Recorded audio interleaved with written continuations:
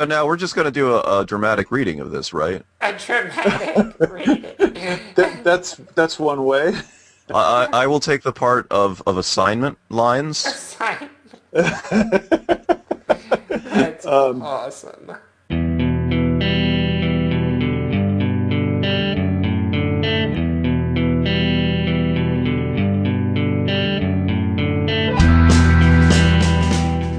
Hey everybody, and welcome to the Ruby Rogues podcast. I'm James Edward Gray II. I'll be your host today. You have no idea how hard we've struggled to bring you this episode. And hopefully you never will. That's right. Chuck was struck down ill, which is why I'm hosting the show today. Sorry, Chuck. Get better soon. David Brady's in Los Angeles and couldn't join us. We had many audio-video difficulties today that we think we have solved at this point, and there was also some computer equipment damaged during the setup for this. So this is the heroic episode. Joining me today is Josh Susser. Hey everybody. My computer is not broken, yay. But his headphones may be. Avdi Grimm is also with me. Hello again. And today we thought we would talk about code reading. It's just the three of us, so it's kind of a small, intimate crowd today. We thought we would talk about code reading, which is one of the suggestions that we got on our site. People wanted to know how we go about code reading. So we thought we would talk about it in general and then do the stupidest thing we could possibly think of and try to read code live on the show. So that's what you have to look forward to today. This could be a scary episode. So code reading in general, what thoughts do we have on that? People should read code. I'm in favor. All in favor? So Donald Knuth, one of the gods of computer science, talked about, when he was getting on his literate coding direction, he was talking about how practitioners in other areas often look at the product of other people's work in a pleasurable way. So, if you're a painter, you can look at other people's paintings. If you're an architect, you can look at buildings and appreciate them for their aesthetic value. But he didn't think that a lot of programmers read other people's code just to appreciate the aesthetics of it. Or I guess that was his point. And so he came up with this whole literate programming thing to try and make programs easier for people to read and have a pleasurable experience from it. So that's not what I'm talking about. I think reading code is an important educational thing. That we're programmers, we program a lot, and the way that you get better at programming, I think, is mainly being exposed to other people's programming, because you can't write enough programming of your own to have it be useful for you to read it to learn from. Yeah, I think I agree with that. Like, I think when you're a young junior programmer, I would say you need to be writing more than you're reading, because at that point it's learning how to think like a computer and talk to a compiler, all those really stupid things we have to learn in the beginning. And in that case, I really feel like that you just got to write, and do it wrong 50,000 times so you can figure out why you would never do it like that. But as your experience grows up, in my opinion, it reverses, right? You should be writing less and reading more as your experience grows, so that you can see code, you can see patterns, you can see how other people design things, and for good or bad, that you learn as much from bad ideas as you do from good ideas, I think. So yeah, that's my opinion on that. What do you think, Abdi? I think that rings true. I think it makes sense to start with more writing than reading. I mean, the reading is definitely important, but it's really hard to I think it's really hard to follow something if you don't have the context. It's really and you need to. I think you need to try and you need to write something badly before reading a really well written version of the same thing gives you the same aha moment. And the other thing about code reading, I mean, it's basically the way we communicate with each other, right? All our books and things like that, and it's or when people say such and such project is great code, it's worth going to check it out so you can see why do people say that's great code, and generally it's because it's very expressive and easy to understand. Hopefully, usually that's the case. Sometimes it's because it's kind of insane, like if you ever go read Camping, it's kind of like that. So I'm going to try something here. I don't know if it's going to work, but I want to make an allusion to a German philosopher. So I'm going to talk about Wittgenstein's ladder. Is anyone familiar with that, you guys? I'm not. So Wittgenstein was an important philosopher, and he created this conceptual construct called a ladder. And the point of the ladder was you have a bunch of rungs as you climb up a ladder, and you have to be standing on the nth rung to be able to reach the n+1 rung. So his ladder was a philosophical conceptual construct where you have to master a certain level of thinking before you realize that level is inadequate to describe the world correctly, but it's the only way that you can get to the point where you can see the next rung of the ladder. And I think that, James, what you're talking about junior programmers, they just have to write a lot to get the foundation where they can have the right context to understand what's going on at that next level. I think that's really important. And so I was just trying to make an allusion to Wittgenstein's ladder, which I think is acknowledged to be a fairly important conceptual piece. So if you get into that sort of thing. Yeah, it makes sense. Let's talk about tests and code reading. Okay, that's a good point. So I think that tests are a really great place to start when you're looking at a new piece of code.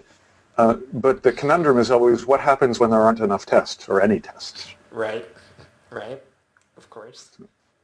So what do you guys say about that?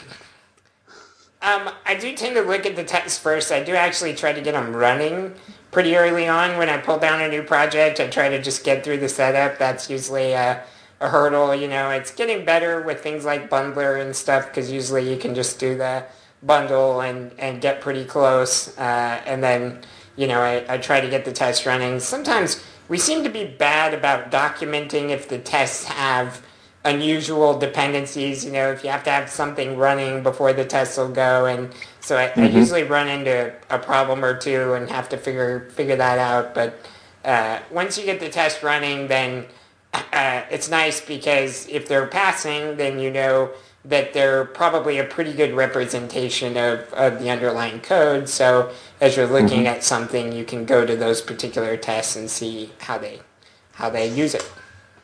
So the thing that you just said that I loved was you were talking about getting the test running. And I think that points to reading code as an interactive experience where you don't, it's not the same thing. Reading the code while it's running and playing with it is a really different experience from reading it in a browser window, just looking through the code on the GitHub repo, or printing it out and reading it. I think poking around with it and playing with it is, actively reading it is a very powerful technique. Yeah. I always think of Michael Feathers talking about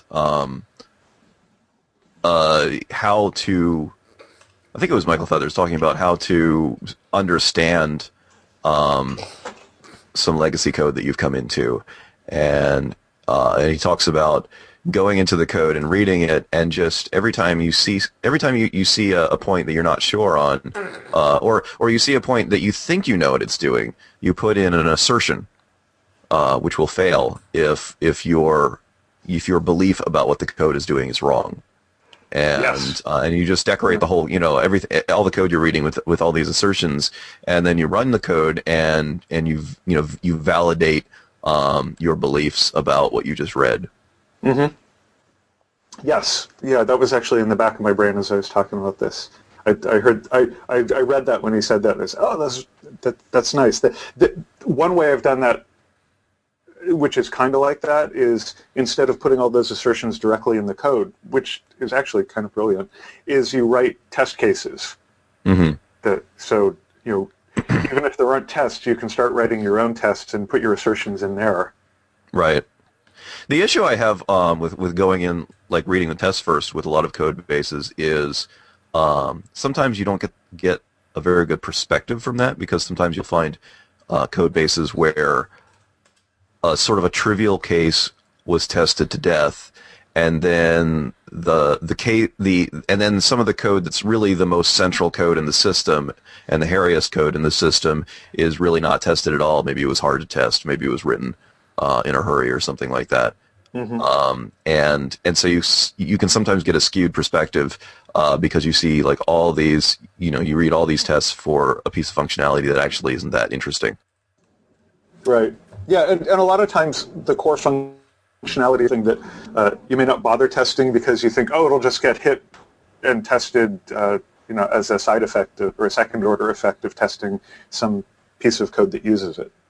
Right. Yeah. So, that's fair. So, but I think that using tests as an active way of reading, and being able to modify tests or insert assertions right in the code itself is a pretty powerful technique. I think IRB or pry is also another nice way. Right. Especially for libraries. I like that very much. I have a question for James. Go for it. So you basically wrote a book about code reading. I did. So Ruby, the Ruby Quiz book, right? Is a book where you set these challenges, and then you read a great deal of code, and then you distilled it and presented it. And I'm curious what you can tell us about just the process of doing that. So that's actually a neat question, because a lot of people think I ran the Ruby Quiz for the community, and that's not true at all. I don't care about you guys. I did it for me. The running the Ruby Quiz was a way to improve my skills in a dramatic way, and that every single week I would read, all the submissions and write about them, so I had to play with them and stuff like that. And I did learn a lot of things. The reading of the code in the Ruby Quiz was very complicated because we would get everything in, and I only had a little bit of time to write it up as things were coming in. So I would try to get them working right off the bat, like we were talking about earlier. If they had tests, I would play with those tests. If I ran into much trouble getting them working, I generally set them aside because there just wasn't much time for me to debug a lot of that and still have time to write up the summary and stuff.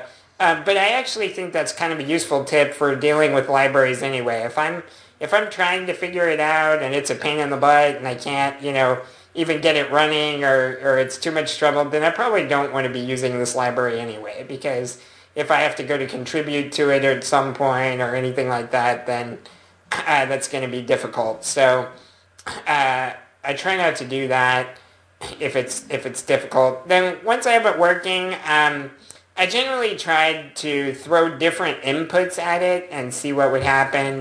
What happens when I do this? What happens when I do that? So a lot about what Josh was talking about actively reading it. And then I would try to work through the code, as much as possible to figure out the path of execution that it was taken and what were its core data structures. Oh, this one's using a stack to manipulate the data as it runs through, or things like that. So I learned a lot. That was probably how I learned to read code, was doing the Ruby Quiz. Cool. Oh, I have a reference. I don't know if there's a video for it online, and I don't remember exactly what year it was, but there was a Rails conf, I think it was one of the Portland Rails confs, where Adam Keyes gave a talk on code reading. Oh. It may have been a Ruby conf. I'm not sure. They all kind of blur together after a while, but it was a pretty good talk on code reading, and a lot of it was actually advice on how not to write unreadable code. So. That's cool. Is the video online? I don't know. I can take a peek and see if I can find it, and if so, we can put it in the show notes. Cool. I have Maybe kind of a similar note. Again, I'm not sure. I think it was maybe a talk he did. Dave Thomas did a talk or an interview or something where he was talking about code reading, and I remember the one point that stuck with me was that when he's first jumping into a code base, he'll take the entire code base and he'll zoom, like basically put it all on a page. Oh yeah, the zoom from 10,000 feet. And zoom the whole thing out. Yeah. So you can't really read any of it, but you can kind of see the shape of the code, and I actually think that's a powerful way of approaching it. Yeah, it's surprising what you can tell like that. Like there's usually, this one module that just has a bunch of teeny tiny methods. They're usually utilities or something, and then there's usually one section where there's this one monster method, or at least, a big chunk of code all kind of grouped together, and you can tell that's like the beating heart of the thing, I wonder if there's a clever way to use Git to look at the metrics of, which file has the most changes. That's a good question. I don't know. It's a good question. Churn. Yeah. Churn. There's a tool for churn. Oh, nice. Okay, well, that would be something I think that could be helpful. That was one of the interesting problems that we were tackling when we were doing Caliper at Dever. It's easy enough to track like ongoing churn for a project once you're kind of hooked into it, but we were like trying to go back into the history and get like a sampling of churn over time, without running thousands of commits through it for the really big projects. So that was kind of an interesting problem. I love having Git though when I am reading code, because I can do things like make changes, screw with things, and then just, throw it all away so easily, Okay. So let's get down to reading. Let's try our skills out. So for those of you following along at home, the project that we're going to do our dramatic reading of is rubygems.org. So this is up on the GitHubs. We'll put a link in the show notes. And we did cheat by taking the, 20 minutes or so it took for three of us to pull it down. We did that off camera. Right. So, so this is the rubygems/rubygems.org repo on GitHub. Formerly known as GemCode. Yes. Yeah. So this is the Rails application that is behind rubygems.org. So when you go look at all those fabulous gems there, this is what's running. And I think Avdi and I both have made small contributions to this code base. James has absolutely no clue Very small. what's going on. Okay, so the first thing I think all of us did, we cloned it locally, right? All of us? Mm-hmm. So that we could see it in our own editors, right? That's something I can look at little things on GitHub or something like that, but I can't really read code like I need to read code unless I have it in my normal environment with my normal syntax highlighting and my keyboard shortcuts to go where I want to go or things like that. So I think we all made local copies of it. So Avdi and Josh, when you worked on the site, what did you work on? Avdi? I don't remember. Okay, I do. So if you go look at a page for a particular gem, there's a little box that says that has a piece of code or a command that you type to install the gem, and I added the bit that gave you the line that you can put into your gem file that has the tilde greater than the version number on it, because I wanted to encourage people to use use the I think it's the conservative operator. I forgot what they call that thing in Ruby gems, but the twiddle waka. Yeah, okay, yes. That thing. Right. So I was encouraging people not to put greater than in their gem file. Right. So that was the whole point of that. I wanted to give them good behavior to model. Gotcha. So Cool. Having never seen the project before now, I've been over here cheating a little bit as we've been talking. I've been kind of just browsing through it. I'll note that the first thing I did was just open the app folder and just kind of scan down there because that gives you a good idea.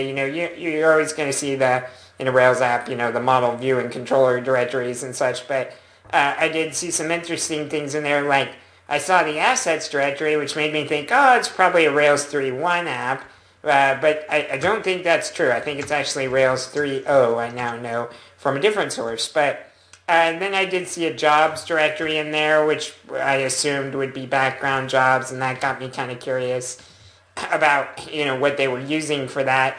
Instead of actually looking in there to figure that out, though, I opened the gem file and just kind of browsed through the gem file. It's amazing what you can learn just looking through the gem file. For example, that's where I saw the Rails 3.0.10, so I assume it's a Rails 3.0 app. I saw some gems in here about Postgres, so I'm assuming this is a Postgres app. I saw Redis in here, so I'm betting it uses Redis for some things. And then I saw delayed job, so that I'm assuming is the background system. And of course you can see what testing tools it's using: Capybara, Cucumber Rails, Factory Girl, things like that. And then I also saw Sinatra in the gem file, which I just found that kind of interesting. I wonder how that's being used.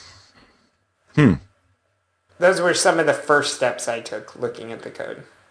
So I just ran C tags over the app and lib directories to compile a cross-reference of classes and methods, which will hopefully help me navigate around a little better. If I see a reference to a class, I can navigate to its definition.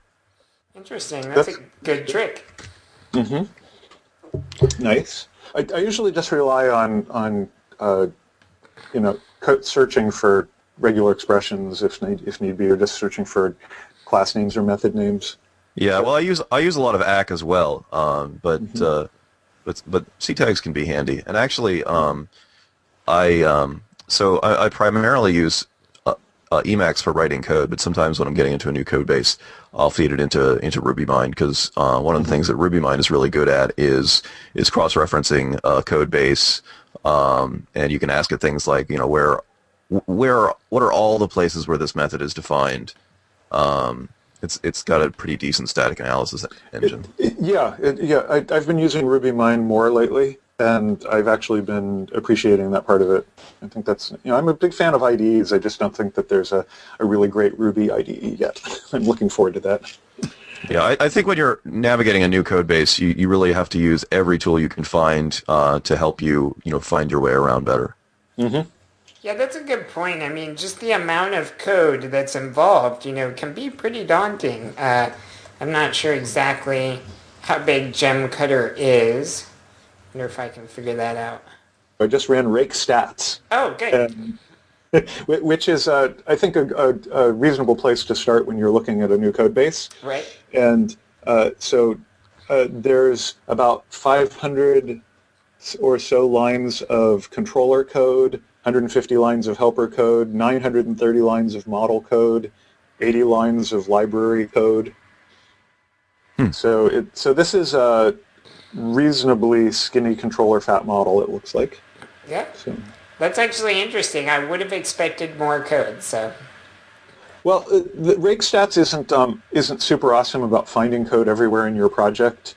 It just knows the standard places to look. Right. So if they have an atypical, there's a lot of like mailers and middleware and jobs in here that code might be hiding in that rake stats doesn't know about. So, but the general case is mostly model code. Okay, I glanced through the routes file real quick, and the interesting thing about this routes file is it's divided. It's got comments kind of showing the different sections, which I was grateful for because it kind of showed me that the app is divided into two main chunks.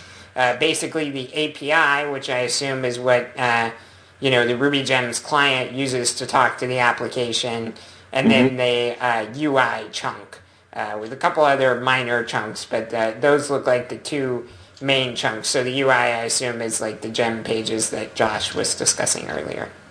Yeah, and I think that the way downloads happen is that there's a Sinatra app.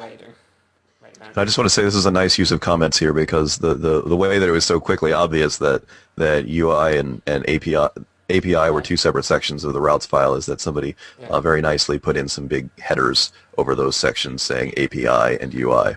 Right. Although even without the comments, there's that namespace API block that starts everything off. And I think that makes it fairly obvious that you're dealing with the API there. There is no scoping on the rest of it, so it's nice that there's that UI comment there. Yeah.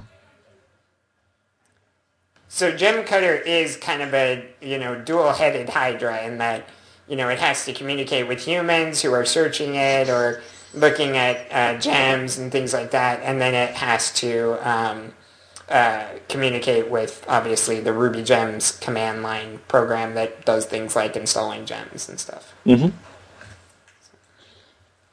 Okay. Yeah, and the UI routes seem to be pretty straightforward. Yes. And you can get an idea what the resources are pretty quickly. They're searching, profiles, stats, and then gems. So I went searching for what is the Sinatra portion of the app, and I found it in it's in app middleware Hostess, and there's a class Hostess that inherits from Sinatra base. Yes. So I'm sorry, what did you say that was for, Josh? I believe that's the thing that serves up the gems to the gem command. Interesting. Serve via S3, yeah, that's kind of what it's looking like. Mm-hmm. Yeah, so there's, like line 63 there, please upgrade your Ruby gems, it's quite old. Yeah, that's what I just saw too, yeah. Yeah. so there's clearly, feedback here going on to the command line. So this is probably run as a middleware to bypass a large portion of the Rails stack and allow more efficient running of these API calls that don't need a lot of Rails niceties. Mm-hmm. So that's pretty interesting.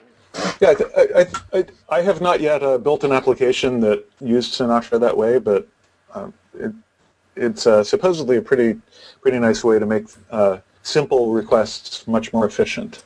Yeah, I've worked on applications that use it that way, and one of the things I like about it is I do kind of just like having the separate apps, the server for the Sinatra handling the API and then the main Rails app doing the main UI, just because you can break those or rotate those out independently. If you need to update the API, then just take that one down and bring it back up, whereas leave the UI.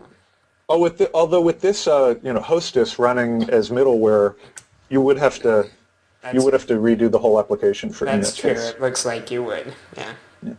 So, okay. So the place that I like to go to after looking at the routes file is the schema. Schema, very nice. Yeah, schema RB.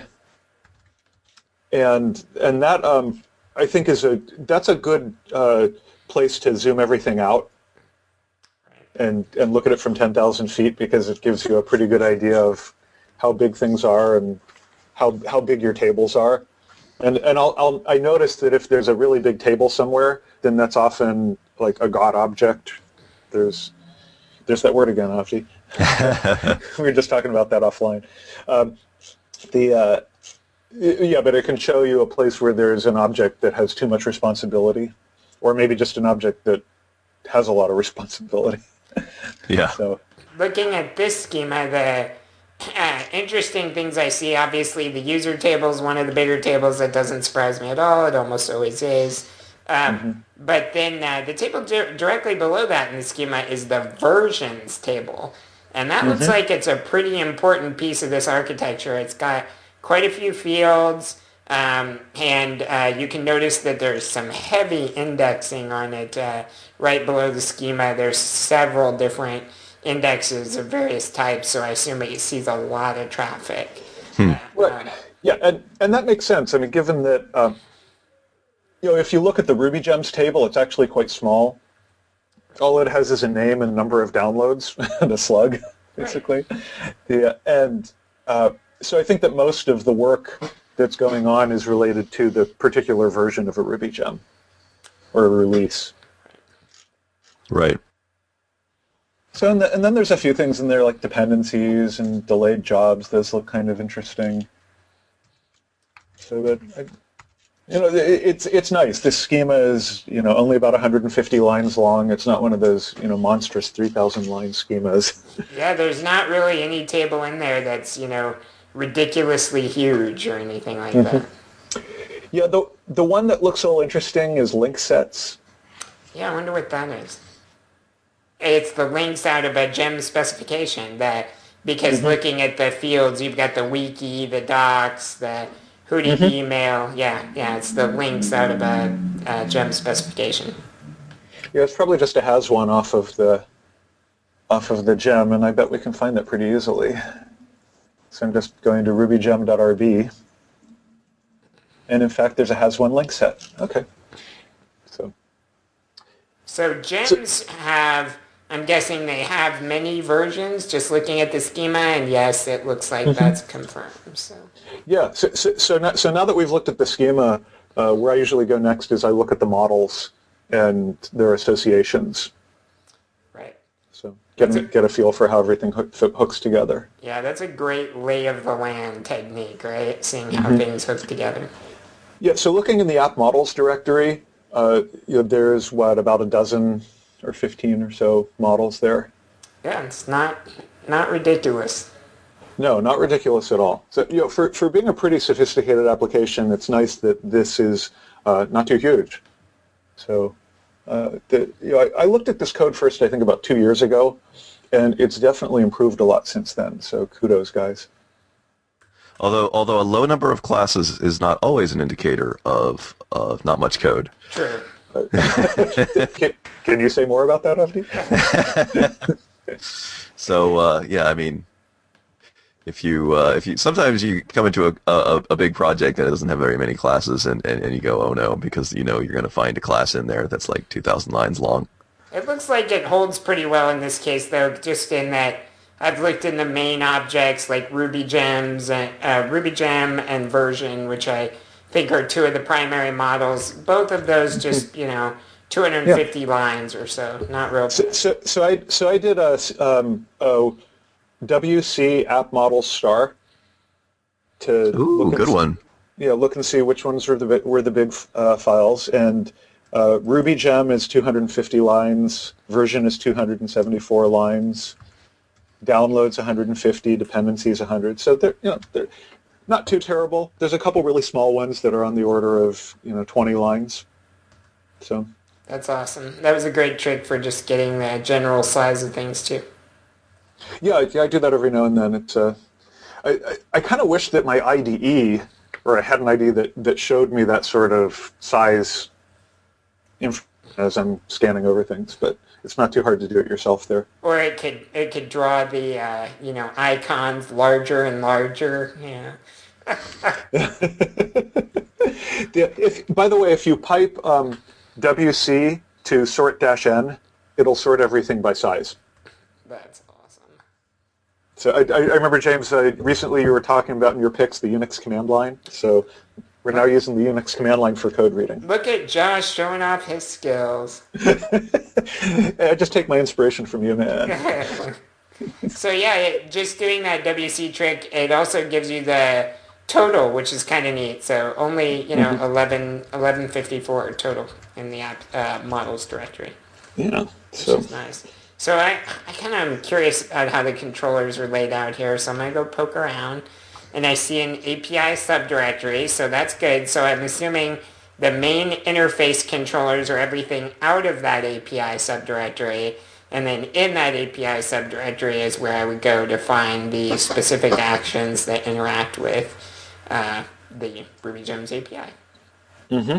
And doing my WC trick on that,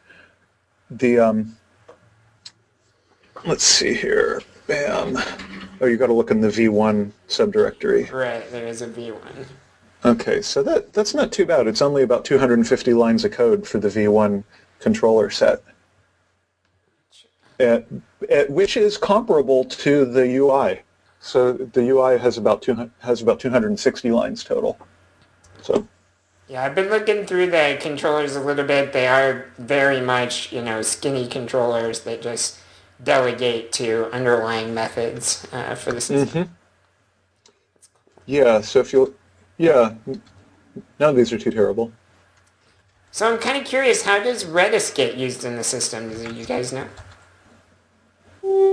Where are you seeing Redis? I saw it in the gem file. Oh, well, let's see. Is it using rescue? No, it's using delayed job. No, it's delayed job. It's in config initializers. We can see some Redis. I just did a global find in the project for the word Redis. And the connections get set up in a config initializer. And then, let's see here, a couple of migrations about it. But that's actually all I'm seeing right now. There's a lot of stuff about Redis in the download model. The download counts, right? That would be my guess just from its location. Let's take a look. Yeah, it's doing a lot of increment stuff. Count key, RubyGem, version key. I bet it's counting the downloads. So has nothing specifically to do with Redis, but I just reminded myself of a code reading trick that I use without really thinking about it, which is git blame. Yeah. And it's so especially in connection with a good editor. So like my editor, if I do the in editor git blame command, it gives me basically two columns. On the left side are the commits and who committed them, and on the right side is the code that's been colorized according to commits. So basically, it got a list of all the commits relevant to this particular version of the file, and it assigned a color to each commit.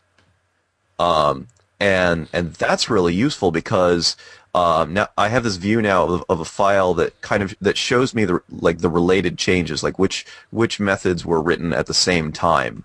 And as part of the same functionality, and which parts of the methods were then added later.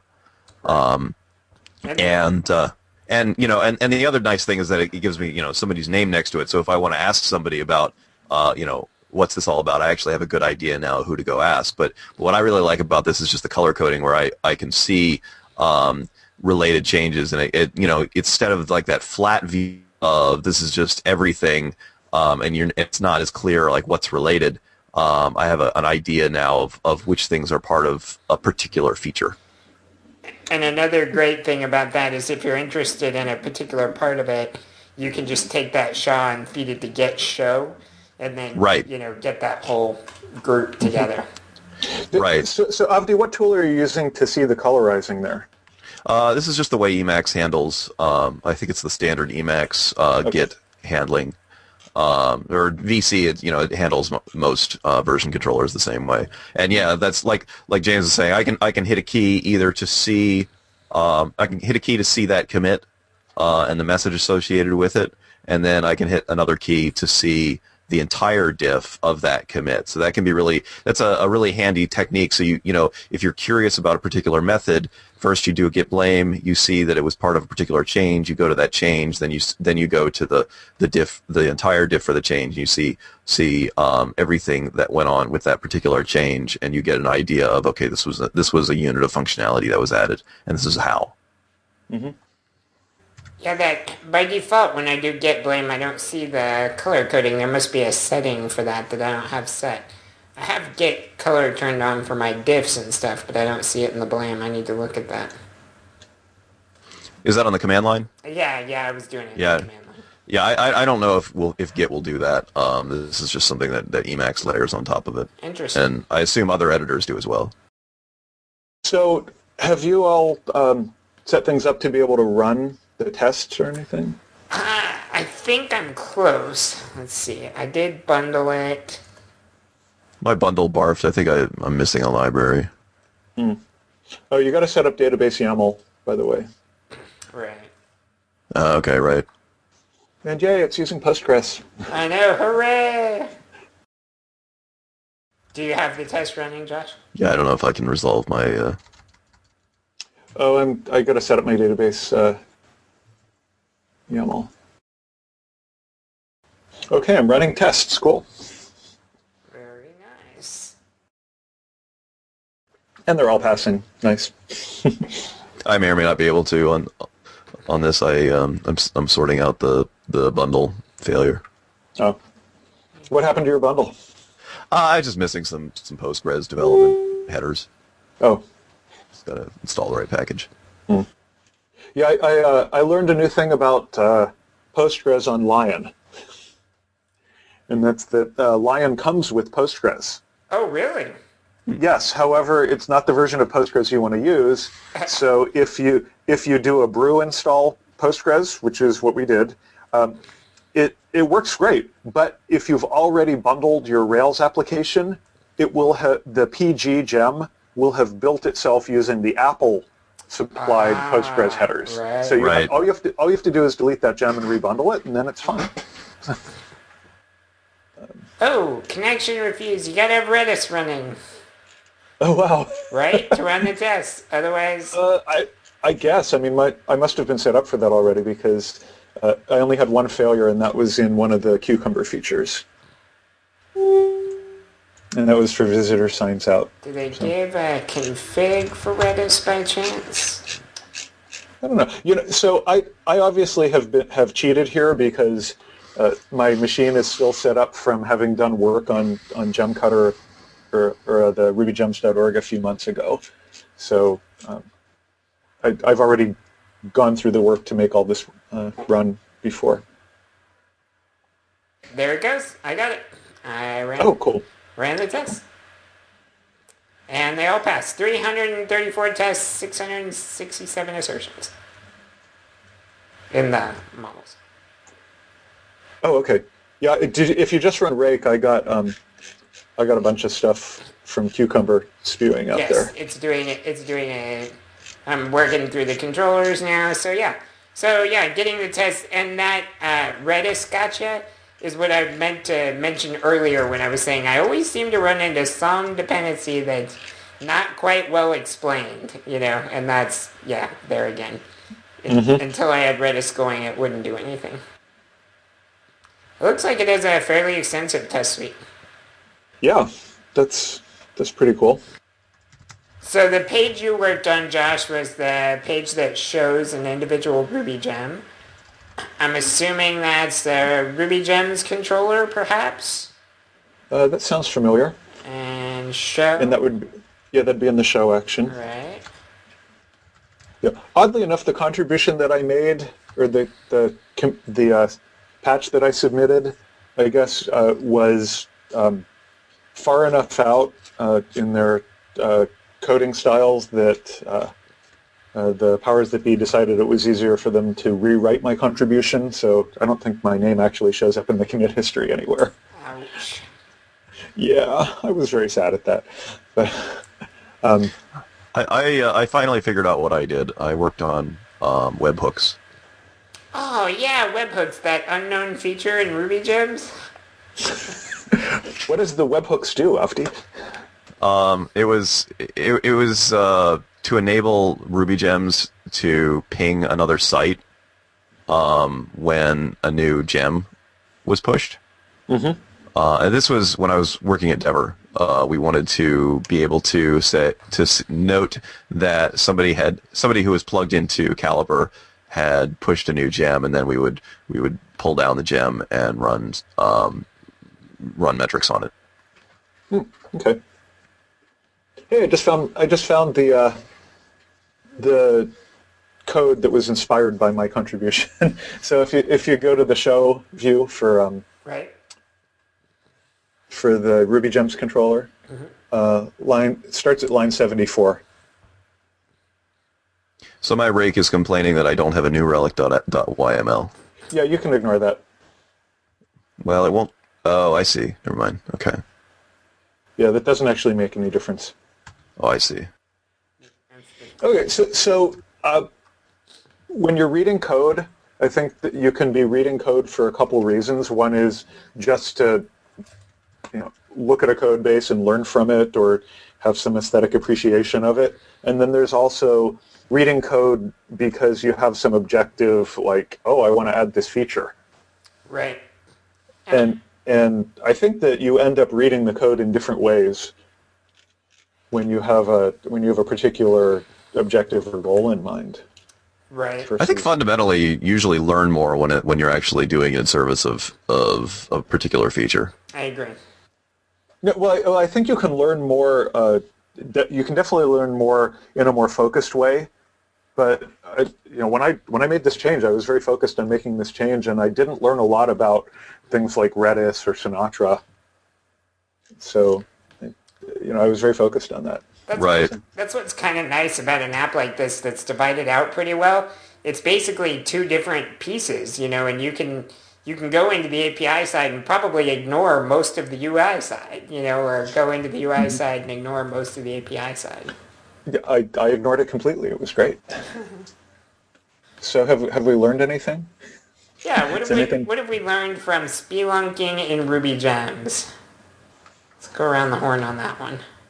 I've learned that the application was not as complex as I expected it to be. Just poking around in it, I've been real pleased, and I think it's a testament to, the value of well-written code. The methods aren't that huge. I was able to poke around and get a fairly decent understanding of what things were pretty much right off the bat. The division of it seems to make sense to me. I was able to understand where things are, hunt for certain things when I wanted to, so I was impressed with that. Major open source projects are always always seem so much cleaner than the kind of the proprietary systems that I usually work on. Isn't that the truth? Well, when you have to let other people look at your code, I think you care about how it looks more. Want to make sure it is a good haircut. Yeah. A good haircut. Avdi, are you saying your code is sometimes messy? I'm sure that's not what you're saying. No. So one thing we didn't do is we didn't look at the tests at all, even after all of our blah blah blah. Look at the tests. I have actually been thumbing through them a little bit. It looks like they use is that shoulda that has? Yeah. It's all test unit and shoulda. This is a pretty standard Rails stuff. They don't have any fixtures. No, they use factories. Factory Girl. They use Factory Girl. Okay. Well, I thought, yeah, they do. Yes. Yeah, there's factories right there. Yeah, so. Most of them are in application.rb is where you find most of the factories. Yeah, but even that's not bad. It's only about 80 lines. Yeah. So. Really clean. Okay. Well, we're kind of out of time, but it might be interesting to spend a little more time looking at the tests and seeing what they're doing. Something else that I remember that I always do when I'm trying to figure out a code base is, if it is a Rails app, and if I'm trying to figure out a particular feature so I can add to it, I'll tail the log in some window, and then I'll just step through the feature manually in the browser and just look in the log at what's touched. Look at what controllers are being hit, so so I know like where to start, and I'll look at what tables are being hit, and a lot of times there are surprises in there. There's a model that you're sure is involved because of its name, and then you look in the log and you realize that model is actually, I don't know, deprecated or something, and it's actually something else that's being used. And there is actually that in this code right here. I was as I was looking around, there was apparently an older version of the API. And that's kind of sectioned off now in a deprecated controller. So, yeah. So hey, do either of you guys ever use a tool like Flog to do some code analysis? We were talking earlier about just simple tricks to see where the big code is and where the complex code is. Do you ever use something like Flog? I haven't used that. I've seen it used, but I've never done it myself. Yeah, I've never gotten to the point where it seemed like it would be worth worth spending the time figuring out how to make it work. Right. Yeah. It probably isn't all that much, but Right. It's probably easier if you're in charge of the project. I usually find myself coming into big projects that are, that don't have the time to figure out how to make that work, to how to make metrics tools and stuff like that work on their code. But there's always something that comes up that's like, some file that it pukes on or something like that. Right. well, when we do the episode on metrics, maybe we should. At least I'll take a little time to figure out how to use Flog right. This app was pretty easy to get up and running, mainly because of Bundler, which installed all the needed dependencies and then things like that. But one other thing this app did that I love is as soon as I cd'd into the directory, there was a .rbmrc file, so it just switched me to the proper version of Ruby, to run it. And I really love having that file, just because... even if you don't use RVM, at least you could open that file and look and see what version of Ruby it's expecting. Yeah, I think that's become really valuable for open source projects because there are so many versions of Ruby floating around now. Right. It's interesting. This one runs on 1.9.3. Yeah, it's current. Yeah. It looks like they're pretty close to moving it to 3.1. There's the asset directory, and I see the JavaScript in there or something. I don't know. It looks like maybe that process has been started, but not finished. Yeah, well, it looks like it has the typical boilerplate files for doing sprockets, Right. but they haven't been modified at all. Oh, the place that used to be really key to look that nobody looks at anymore, and that's the vendor plugins directory. You're right, yeah. It's just, you look at it now and there's two tiny things in there. There's Dynamic Form and Heroku Asset Cacher. Right. So I think the gem file has totally taken the place of looking in vendor plugins. So that's Crazy. that's interesting. Does Ruby Gems run on Heroku? Oh yeah. Oh, I didn't know that. Yeah. You know where we didn't look at all? What's that? And that was the application README. Yeah. Kind of a good point. Oh, actually, it has a fairly nice broken down how to contribute. Yeah. So one little trick that I'll offer to TextMate users is that if you open the readme.textile file and then you hit Command-Option-Control-P, it will preview the textile and render it for you. So it's a lot easier to read. Or you could just read it on GitHub. Yeah, which automatically does the same thing. Mm-hmm. Command-Option-Control-P. And people mock me for using Emacs. Way to pick the worst shortcut in the book. That's great. Well, TextMate is almost Emacs in terms of... It is almost Emacs, yeah. It is. It's certainly mockable. That's awesome. So that is funny that us developers just totally sidestep the README, Well, I think maybe that's a cautionary tale. I think that a lot of READMEs are kind of useless. Right. Rails generates a README that is the first thing you do when you generate a Rails project is delete the README. Destroy the README, right? Yeah, and public/index. HTML. That's what I was going to say. Yeah. I know. Yeah. Why do they even generate that anymore? Stop doing that. Yeah. Okay. So any other last words? I guess I haven't said anything about what we learned. I think that I feel a lot less intimidated by this code base than I was when I was trying to work on it before. That's right. Now Josh intimidates code bases. It goes the other way. Look out, I'm rolling up my sleeves. All right, well, we better get into the picks. So, okay. It's time to do some picks. This week we will start with, Josh. We'll do that. Okay.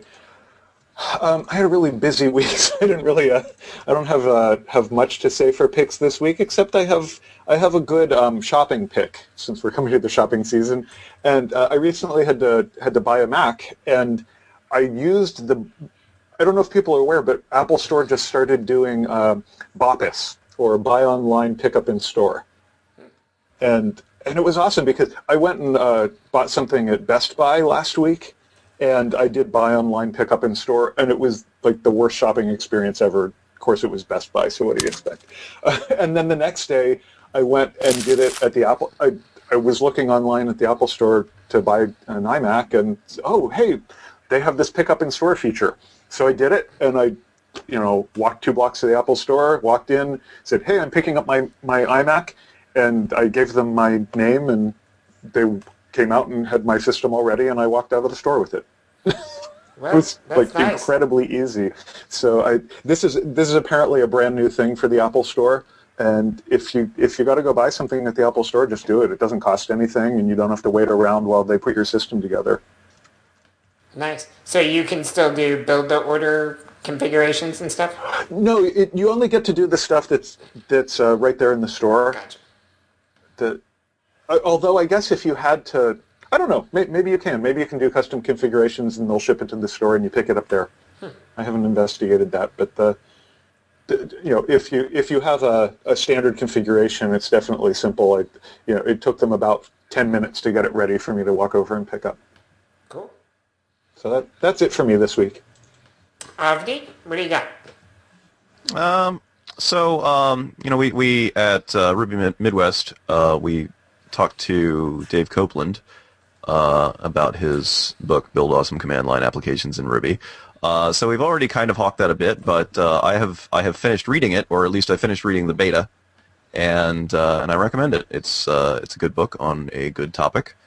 So if you want to build command line applications which have nice user-friendly UIs, definitely recommended. Yeah, I want to check that out. Maybe we can do a book club on that at some point. But Dave Copeland spoke at Gogoruko earlier this year, and he did a talk on test driving command line applications in Ruby, and the video of that is up online. So I can put that in the show notes too. He's a good speaker, and it was a good talk. Sweet. Yeah. And also, a few weeks ago, I picked up a Galaxy Tab 10.1, which is the tablet that Apple, I think, is suing Samsung over because it really does look like a widescreen iPad. I got it so that I could read all my technical ebooks, and so that I could do video conferencing on a separate device in like Google Plus and Skype and all that stuff, and it works for both of those tasks perfectly. I've been very happy with it. So, good device. Cool. Very cool. All right. Well, like Josh, I had kind of a busy week and haven't looked into too much, but I do want to plug Alfred. That's what I use for like application launching and stuff like that on the Mac. It's